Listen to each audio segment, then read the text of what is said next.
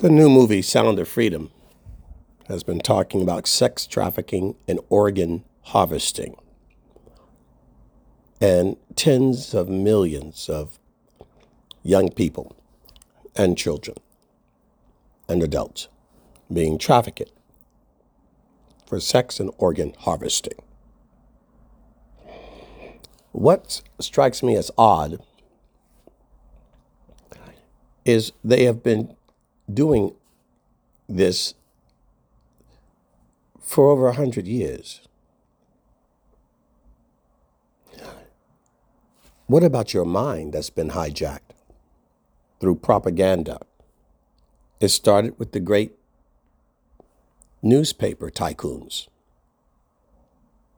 It went on into communications with radio, and then ultimately the television, to now the internet and AI. You've already been slowly simmering, cooking on low heat, with it slowly being turned up with each new technology.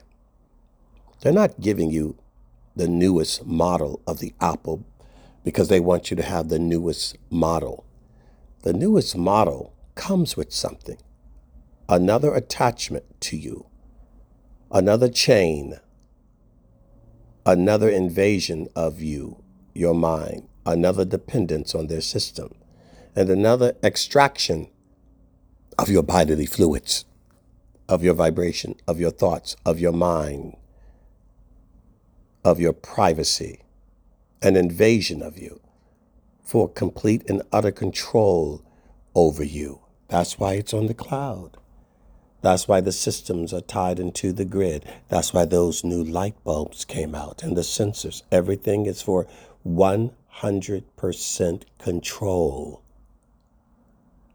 They've been harvesting us for decades. The body, what's that compared to the mind? You've already been brainwashed. More than brainwashing. That's old school. You've been brain hijacked. And now anatomically and physically hijacked for your spiritual fluids, your soul,